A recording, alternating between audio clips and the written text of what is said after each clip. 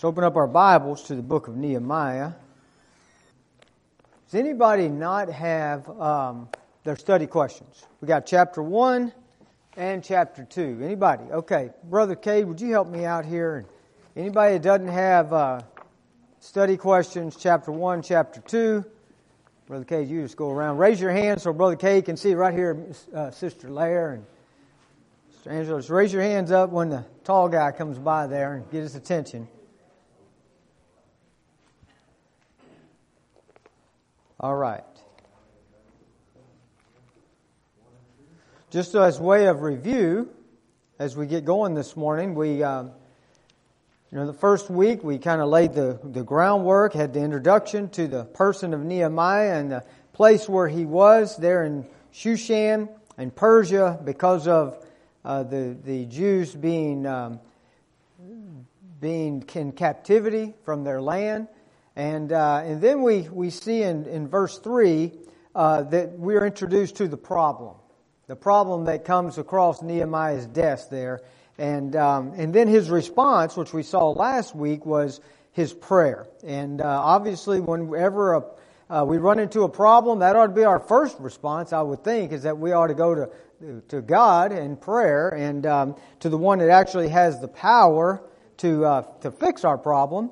And that's what Nehemiah did. And we saw some things about his prayer, the acts, the ACTS, the adoration that he had for God, and the confession that he had of his sin and confessing who God was. And then the thanksgiving for what God had done and how he had brought them out of captivity before, Brother Mike, 1,000 years before that when he brought them out of Egypt. And then we saw his supplication and his desire, praying for himself and for the servants of God, the other servants. And then he says at the end of verse 11 in chapter 1, he says, I pray thee, thy servant this day, and grant him mercy in the sight of this man, for I was the king's cupbearer. And so last week we concluded with just the beginning of chapter 2 and how Nehemiah was put in a very specific position for a reason, for a purpose. God has a purpose for the places where He puts us. Amen? You understand that, right? And so Nehemiah realizes that, hey, I'm here not by chance or happenstance, but I'm here by the purpose and the providence of God. And so therefore, now he says, Lord, I need you to do something for me. Give me favor in sight of this man, the king, the man with the power, the man with the provisions, and to do what is necessary here, to help him to do what God has put in his heart. And we see that Nehemiah's attitude here toward his king is tremendous. And it reminds us of other guys that have gone before him, like Daniel. Right? Think about Daniel's attitude. Daniel worked in a lot of different administrations. Right? Administrations change in America all the time, right? I mean, you get 4 years and maybe a new one, maybe 8, then you get a new one. But, in those days it went a little bit longer, Brother John. You had to wait till the king died off or somebody killed him. And, but Daniel served 4 kings. And man, that's some faithfulness. And he served with distinguished service, and certainly very honorable. And so, we thank God for that example, but we see that because of Nehemiah's service here, because of his attitude toward the king, that he has a great position, he has some authority here, or so at least some advice with the king. He's a counselor of the king, he's the king's cupbearer, he's trusted by the king, and so the king cares about him. And then what does the king do? He notices something about Nehemiah that he hadn't noticed before. What was it? He's sad. He's got a downcast spirit. And he knows he's not sick. So why in the world is he like this? It's not his disposition. I mean, a Christian's disposition is love, joy, peace. Right? And so something's different here. And so let's start with verse 1 and we'll read this in chapter 2. And today we'll get into the preparation, I believe, that Nehemiah goes through, the plan that Nehemiah presents, and then we'll see the providence of God and how God works during this time. So, verse 1, It says, "And it came to pass in the month of Nisan, in the 20th year of Artaxerxes the king, that wine was before him. And I took up the wine and gave it unto the king. Now I had not been before time sad in his presence. Wherefore the king said unto me, Why is thy countenance sad, seeing thou art not sick? This is nothing else but sorrow of heart. Then I was sore afraid." Why do you think he was afraid? Yeah, you're supposed to be. I mean, this is a man of tremendous authority. And by the way, sadness before the king could be a death penalty. You know, and why is that? I mean, the king, he's got these guys here serving him. And the king, to get to that position, he's not only a powerful man, he's been raised a certain way. He's come down through a line of kings. And certainly he has ability. And so he wants his people to be happy. And his representative before him is supposed to represent the way all the people are. The king wants to know because of his brilliant ruling that everybody's happy. We've given that part up today. I mean, our leaders don't even care anymore if we're happy, do they? Not a bit, unfortunately. But so that was the norm. You had to be happy before the king, because then the king felt like, oh, everybody's happy in the kingdom. I'm doing such a great job. But so Nehemiah is afraid because of, one, it could be dangerous. Number two, he's before a very powerful being. And number three, he's afraid because of the magnitude of the situation here and what he's about to do and what's on him and what's in his heart. And this has been building up for a little while. How long has it been since he heard about the problem until now? The king asked him, "Why art thou sad?" How long has it been? It's about 4 months. Somewhere in that range, 3 to 5 months. It's been about 4 months. What's he been doing that 4 months? Well, we'll see. He hasn't been passive. Don't mistake patience for passiveness, right? That's where we don't want to fall into, Brother Jared. We don't want to fall into that passiveness. But we sure don't want to get out ahead of God. And we know we need God, Brother Dean, so we can't get ahead of Him. We got to wait on Him sometimes. And so while Nehemiah's been waiting, I'm going to show you what I think he's been doing. All right? And so now, but the moment's come here now, and the king's asking this question. He says he's afraid. Then look at verse 3. "And said unto the king, Let the king live forever. Why should not my countenance be sad when the city, the place of my father's sepulchre, lie waste, and the gates thereof are consumed with fire?" Boy, he lays it on the king. He says, this is why I'm sad. Why shouldn't I be sad? Look at what's going on. And we talked a little bit about this, but I just want to go back and make sure we understand the reason Nehemiah was sad. Because sometimes, we've got this sadness, okay, because the focus is on us, and maybe we think we didn't get a fair deal, or we think we got something else. Sometimes the answer to sadness is repentance and confession and just getting right with God. And then other times we're concerned about others. And we're concerned about the work of God and the things that God cares about. And then when that kind of sadness comes on us, the cure to that is action. The cure to that is action. So God, what are you doing? And Nehemiah's like, and when and how can I get involved in it? Now he sees his opportunity here. He sees that the providence of God has opened a door. And so he lays it out. He lays it on the king. And I'll say this, many times when God reveals things to us, that is also God's invitation to get involved in what He's doing and what He wants to do. Y'all follow what I'm saying? In other words, that when Nehemiah got that message back in chapter 1, verse 3 about what was going on in Jerusalem, he could have been sad about it for a while. He could have prayed about it for a while, and then it just passed. Isn't that what happens to us a lot of times? Instead, he said, whoa, I got to do something about this. God's brought this across my path. He's made me aware of this. He's put me in this position. He's given me this burden in my heart. I think He wants to use me to do something about this. Would y'all agree with that? That you know what? Sometimes when God reveals something to us, He's inviting us to participate with Him in what He wants to do. And so Nehemiah now has got his opportunity. He tells the king, then look at verse 4. Then the king said unto me, For what dost thou make request? So I prayed to the God of heaven.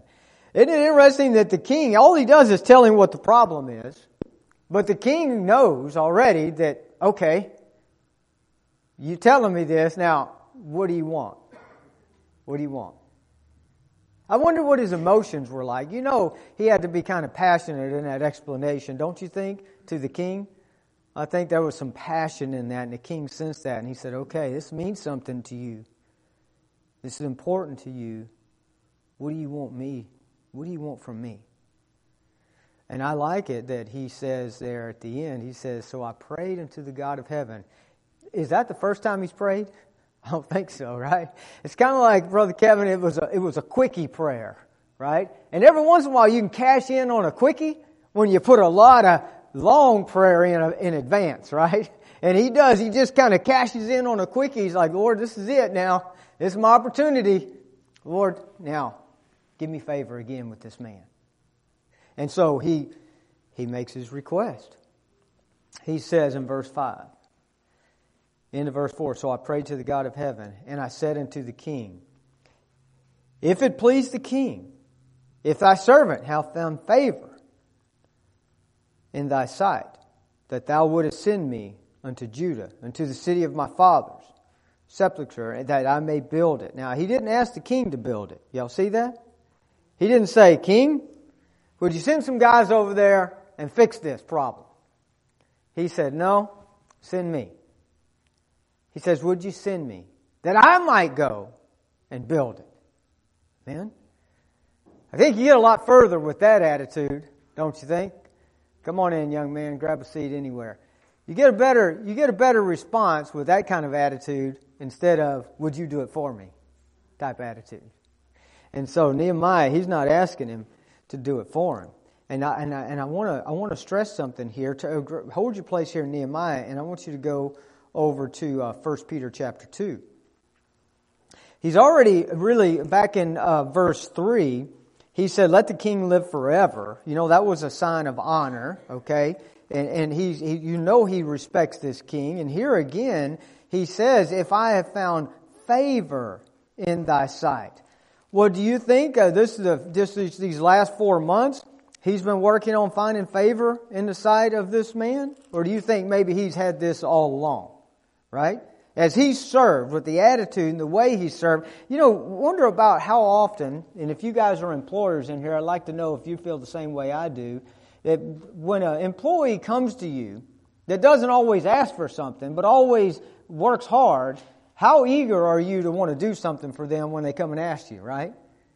And if you are an employee that just shows up and does your job, does more than what you're expected, and does more than what you're paid for, when you do go to your boss, how often do you find favor? See, there's a reason why some people get favors and others don't. And so Nehemiah he's laid the groundwork here for God to be able to use him in this situation. And the Bible tells us, right here we're in 1 Peter chapter 2, let's look at verse 18.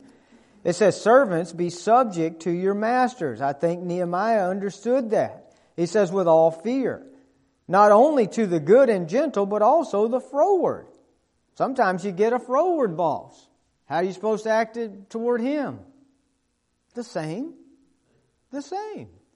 And then verse 19, it says, for this is thankworthy if a man for conscience towards God endure grief, suffering wrongfully.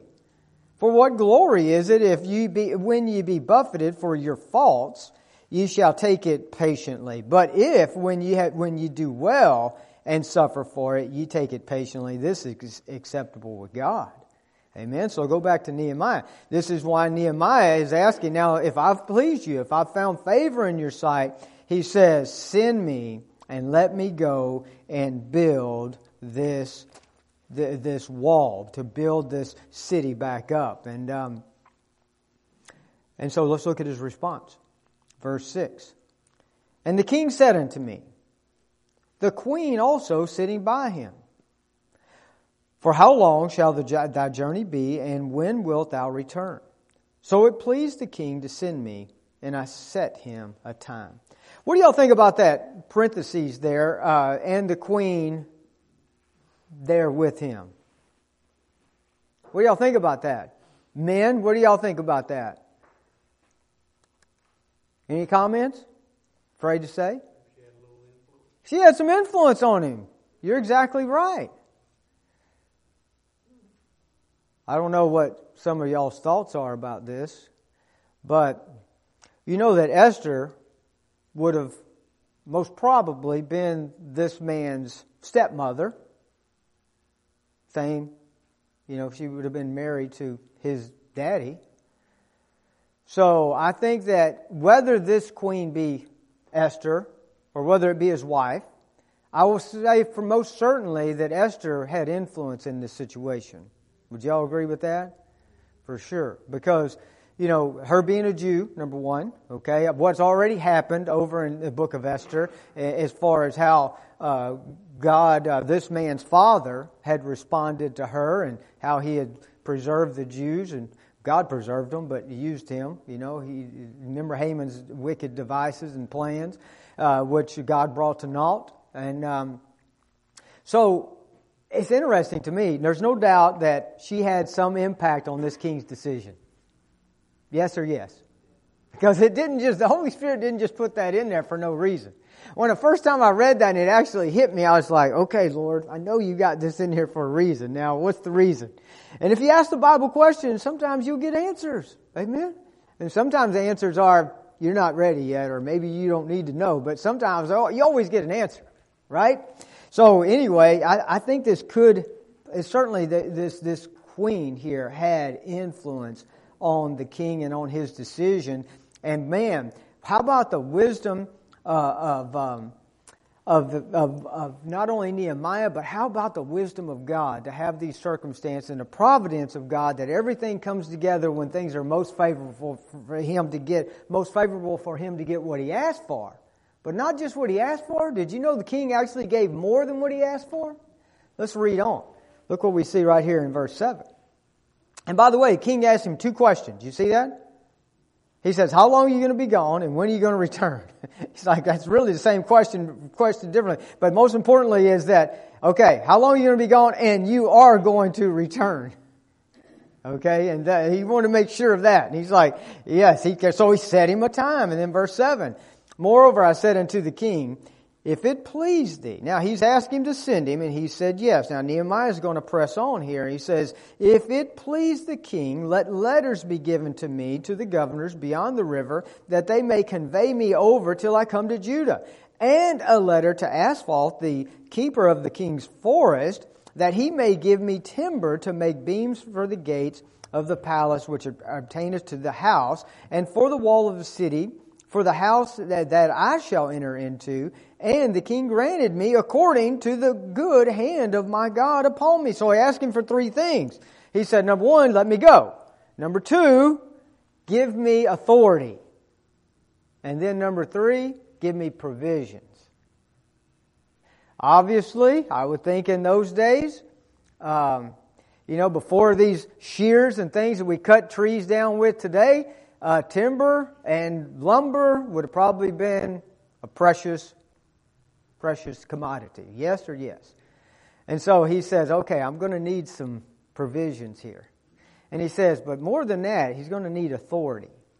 And you're going to see how important this authority is going to be when we get a little further into this chapter. But he says, if you give me authority, if I'm going for the king, if I'm going underneath his blessings, it's going to go a long way to me getting there and accomplishing my goal. And then there's a few other things I'm going to need. Now, on top of that, not only does the king give him these things, okay, but look what it says, verse 9. Then I came to the governors beyond the river and gave them the king's letters. Now the king had sent captains of the army and horsemen with me. He didn't ask for that. But he gave him an escort as well. He gave him a military escort to protect the things that he was carrying and protect him. He wants to make sure he's coming back. And he wants to make sure that he gets his goal accomplished here. So, praise the Lord. Isn't it just like God to give us more than what we've asked? And more than even expected. Now, let me ask you now, as we looked at what Nehemiah asked for, how he went about this, do you think that when the king asked him that he came up with all this just right there on the spot? No. Do you think that Nehemiah has been spending a little time praying, preparing, and planning? See, he's been preparing his response, what he's going to say. He's been thinking about any objections that he might face. He's been asking for, Lord, what do I need? He's ready to ask the king for what he needs. What I'm telling you is, I'm going to go back to that thought that patience is not passiveness. The whole time while he's waiting on God's opportunity and God's timing, he's working. Planning is working. You understand? Now my question is, how much time are we spending planning in our lives? I mean, what about you need to plan for your work. I think that's important.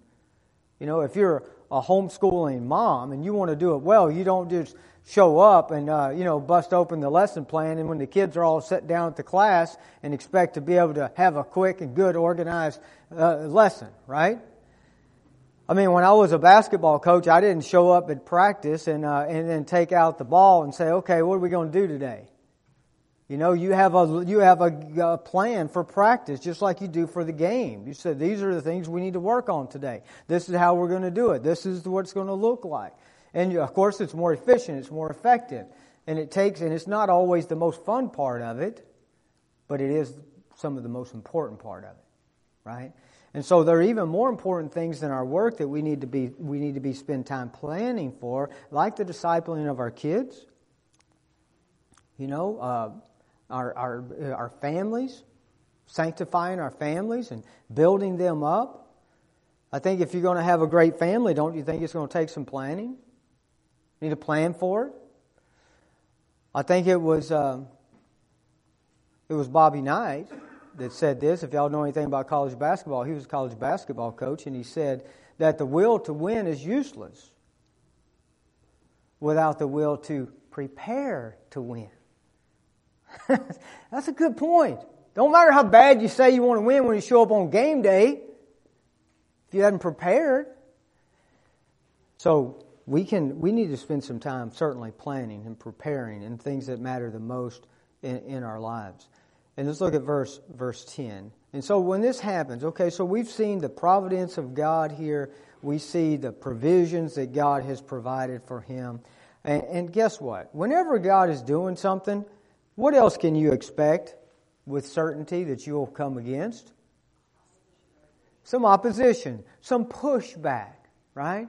And so when the plan of God's moving forward, Brother Brent, the devil senses that. He knows that. What's he going to do? He's going to try to resist. He's going to push back. This happened in the book of Ezra. It's described there as well.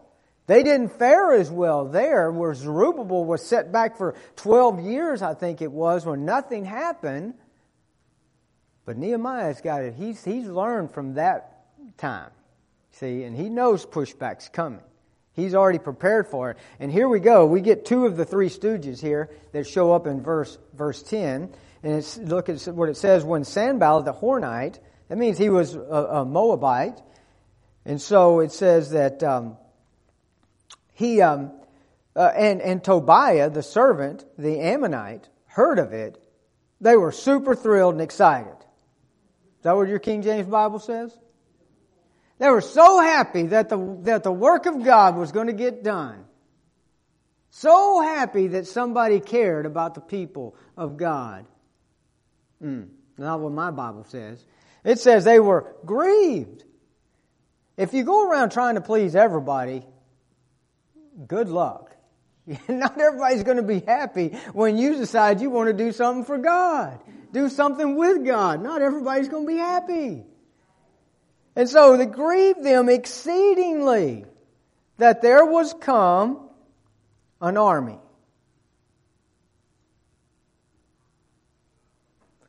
there was come a man. A man. Did you know that's what God uses? Individuals. Now those individuals might be in a local church, but He works through individuals. They were grieved because they saw that there was a man that came. One man made them sad, Brother Kevin. One man. One man with a purpose. One man with a vision. One man with a commitment. They sensed something here was happening and they didn't like it. God works through individuals. And it says there was come a man to seek the welfare of the children of Israel. That's what He came for. They sensed that. They didn't like that. Grieved them. Verse 11. You see Nehemiah again now, his wisdom and what he's learned here. He says, so I came to Jerusalem and was there 3 days. I arose in the night, I and some few men with me, neither told I any man what my God had put in my heart to do at Jerusalem. Neither was there any beast with me, save the beast that I rode upon. So what's he doing here? He's doing, what do we call this in military terms? He's doing some recon. You see? He's come out here to assess the situation. And he didn't bring his army in with him. He didn't bring his provisions in with him. He came in with a few men, low-keyed, and he just wanted to see, what's the situation here? What are we up against? What opportunities, as Robert E. Lee would say every morning to his generals, what opportunities lie before us today, gentlemen? What opportunities do we have here? What do we have? What are we up against? And so he goes at night, so nobody knows what he's up to yet. He hasn't told anybody what God's put in his heart yet. He's not giving this up until it's time, until he knows he has a plan, how he's going to do it. And he's surveying also, he's not just surveying the problem, but he's also, I think, he's surveying the people. What kind of people do we have here, Lord, that we can work with? And which ones are we going to have to overcome? And he goes out and he surveys the land. It says in verse 13, and I went out by night by the gate of the valley, even before the dragon well, and to the dung port, and viewed the walls of Jerusalem which were broken down, and the gates thereof were consumed with fire. It's a bad scene. Verse 14, then I went on to the gate of the fountain in the king's pool, but there was no place for the beast that was under me to pass. It was so bad he couldn't even get his donkey through there or whatever he's riding on. And then I went up in the night by the brook and viewed the wall and turned back and entered in by the gate of the valley and so returned. It's hard for me to imagine what his emotions were here. You know, I know what his emotions were when he initially heard about it.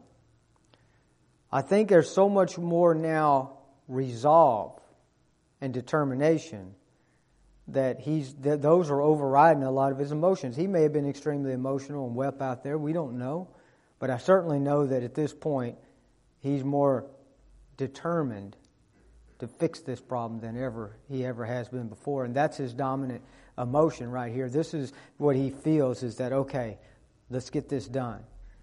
And so verse 16, and the rulers knew not whither I went or what I did, neither had I as yet told it to the Jews, nor the priests, nor to the nobles, nor to the rulers, nor the rest that did the work. He's waiting on God's timing. This man has learned to be patient. Amen. Do y'all agree with that? You see that Nehemiah he's worried about when God's involved in this and when the right timing is.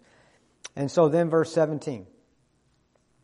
Then said I, now the timing of God is right. He's ready to move forward with this. Then said I unto them, ye see the distress that you are in. No. The pronouns he uses, Brother Stewart, are important. He says, we are in. You see, he used that pronoun again later, we. He's identifying with them, Brother Scott. We're in a mess here. We're brothers and sisters. We're family. This is God's city. He's put His name on this thing, and we're in a mess. You'll see that later in the verse. It says, verse 17, it says that we are in, how Jerusalem lieth waste, and the gates thereof are burned with fire. Come and let us build up the wall of Jerusalem, that we be no more a reproach. A reproach unto who? Well, it's God's city. He said, I'm going to put my name there. We saw that over there in chapter 1 in His prayer. This is God's city. It's a reproach unto God when God's city is in such a mess. And it's a reproach on us. Others mock us and mock God, our God, because of what a situation we're in. So, but He's not looking for them to do the work. He says, us. But then verse 18, He's going to encourage them. And look what He says. Then I told them of the hand of my God, which was good upon me, as also the king's words that he had spoken unto me. And they said, let us rise up and build. So they strengthened their hands for this good work. Well, and nothing like somebody telling you what God's already done to get you encouraged and what God's going to do next. Amen. Isn't it important for us to look back sometimes about how God's taken care of us and what He's done in the past for us, how He's provided for us at every turn, and every time we thought we were in a mess, we wouldn't get out of it, and God brought us through? Because we're going to face something again, and we're going to need to remember. Whenever I think of these type of memorials, I think about David walking around with Goliath's head in his hand. He said, I don't want to forget what God did. I don't want you to forget what God did for us. I'm going to carry this head around till it stinks so bad I can't stand it. So I want y'all to remember what God did. So He tells the people, and I'll tell you what, it stirs the people's hearts because they said, let us rise up and build. Now, how many years have they been there already? 80, some of them, years or more. And they ain't been rising up, Brother Roger, till now and building. Isn't it different? Isn't it amazing what a man of God, with God working with him and through him, all of a sudden can get some people to say, okay, let's do this. Before, there were a lot of other people that came through there and went. If it's the will of God that it be done. But some man first had to submit himself to God and allow God to use him. It wasn't D.L. Moody, I don't think, that said this, but he said, and maybe it was, but he said the world is yet to see what God would do through a man that was completely surrendered to Him. I know D.L. Moody said this. He said, I want to be that man. You see? And so, God's doing something. He's doing it through a man. He's doing it through a man that's completely surrendered to Him. It's letting Him dictate it. And it says at the end of that verse, it's a very interesting statement. It says, they strengthened their hands for this good work. What did they do? Did they get out some weights and start, strengthening their hands physically? What does that mean when they say strengthened their hands? Later on it says they had a mind to work. See? And you know where they got that mind to work? Through faith. They believed that God would do what Nehemiah is telling them that God's going to do. And because of that, they said, okay, if God be with us, let's work. That's where the strength came from. The strength came from believing that God would do what He said He would do. That it was God's will, that God was showing, He was confirming this. And circumstances don't dictate the will of God for us. Right? Okay? There's lots of examples in the Bible of people looking at circumstances and going against the will of God. But circumstances certainly can confirm the will of God many times in our lives. God will use that to confirm things in our lives that we're already praying about, that we're already we're feeling God's leading in a certain way. And so this is the deal. They saw what God had already done.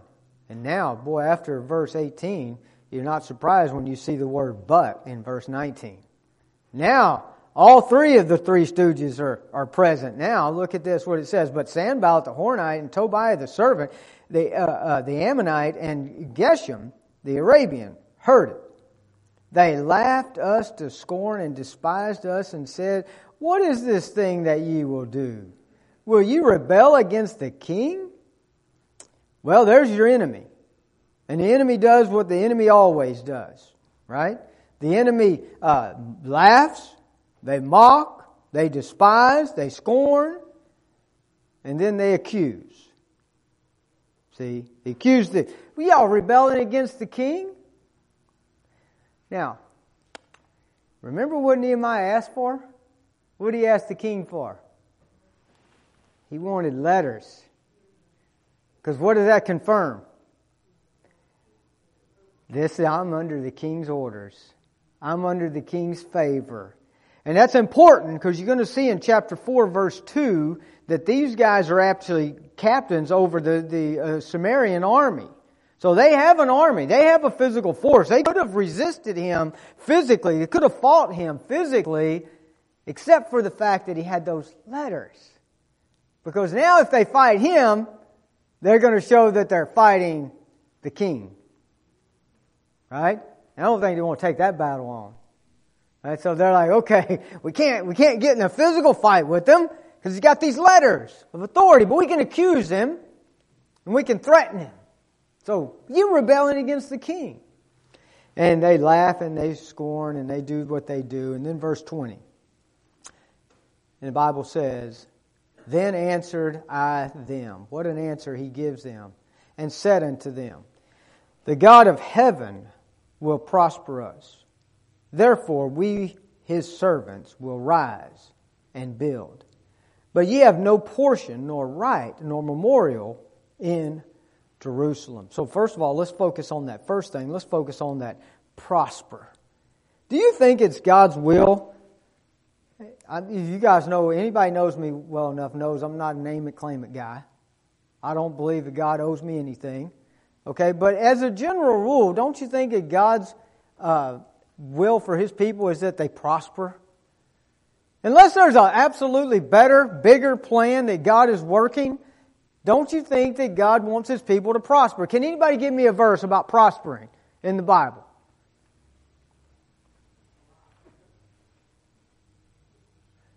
Well, the first one I thought about was Psalm 1:3.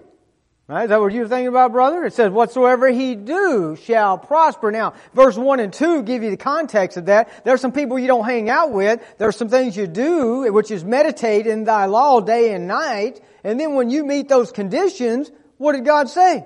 Everything that thou doest shall prosper. Prosper. Then I thought about Joshua 1:8. Joshua 1:8.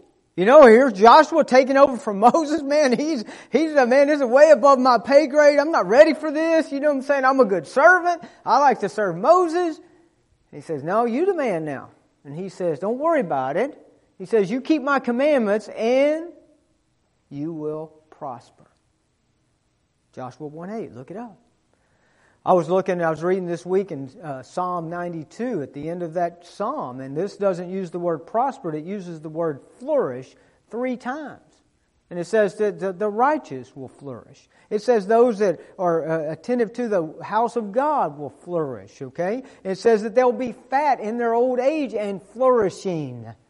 I mean, God, it's His plan that we should do what He says because He wants to prosper us. And that prospering will be an increase in our faith, strengthening our inner man, making us an example for His glory. If you read that Psalm 92, the last verse in there tells you for the reason He's going to flourish you is that everyone will know that God's not unrighteous, that He does. He's the one that did it. Okay? So God will get the glory for it. But God's plan is that we prosper. And then last thing we're going to say here, we got just a couple of minutes, is that He says there's some things that God's going to do for us. And look at the pronouns again. He says us, He'll prosper us. And He says we, His servants, will rise and build. And then He uses it, but ye. So there's we and ye, and they're different. He says ye have no portion, no right, nor memorial in Jerusalem. He says, look, you guys are outsiders. You guys always perverting the Jehovah and the true way of worship. He says, you've got no place here. You've got no memorial here. It's like you've never shown favor to us. You've always been shown malice toward us. And now you want to get involved in what we're doing. Do you really think his motives were sincere? In any way, is anybody deceived in any way that his motives were sincere here? No, Nehemiah wasn't deceived. Because that's the way that the enemy works. He works through deceit and he works through subtlety. See, oh, let me help. Because he wants to get on the inside so he can have even more influence and cause more damage and more delays and more confusion, more discouragement. But Nehemiah said, no, sir, not here, not now. See, and we face some enemies, and we'll talk about this next week. But the Bible gives us some very specific information over there in Ephesians chapter 4, verse 26. And it says specifically that we are to give no place to the devil. We're not to give a place for him in our lives. Amen. We'll pick up there next week, all right? Let's close with prayers. Anybody have a comment or question? Yes, ma'am.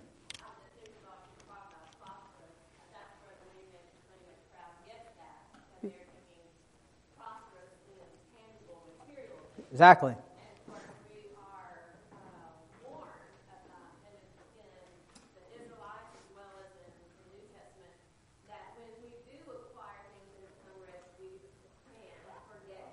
Sure. So his priority, because I see it as always that we prosper in our strength in him. Amen. And I think that's going to prevail any other type of prosperity. Absolutely. Yeah. They always want to bring things to the physical when our blessings and our better prospering is in the spiritual. Amen. Let's pray. Father, we thank you for this opportunity. Thank you for the precious Word of God. And thank you, I pray that you have chosen us, worked in our lives, Lord, led us to this point. Now, Lord, I pray we'd surrender to you. You could do everything that you plan to do through us and with us for your honor and glory. Use the preaching hour, we pray. Strengthen us in our inner man by your Spirit, Lord. In Jesus' name we pray. Amen.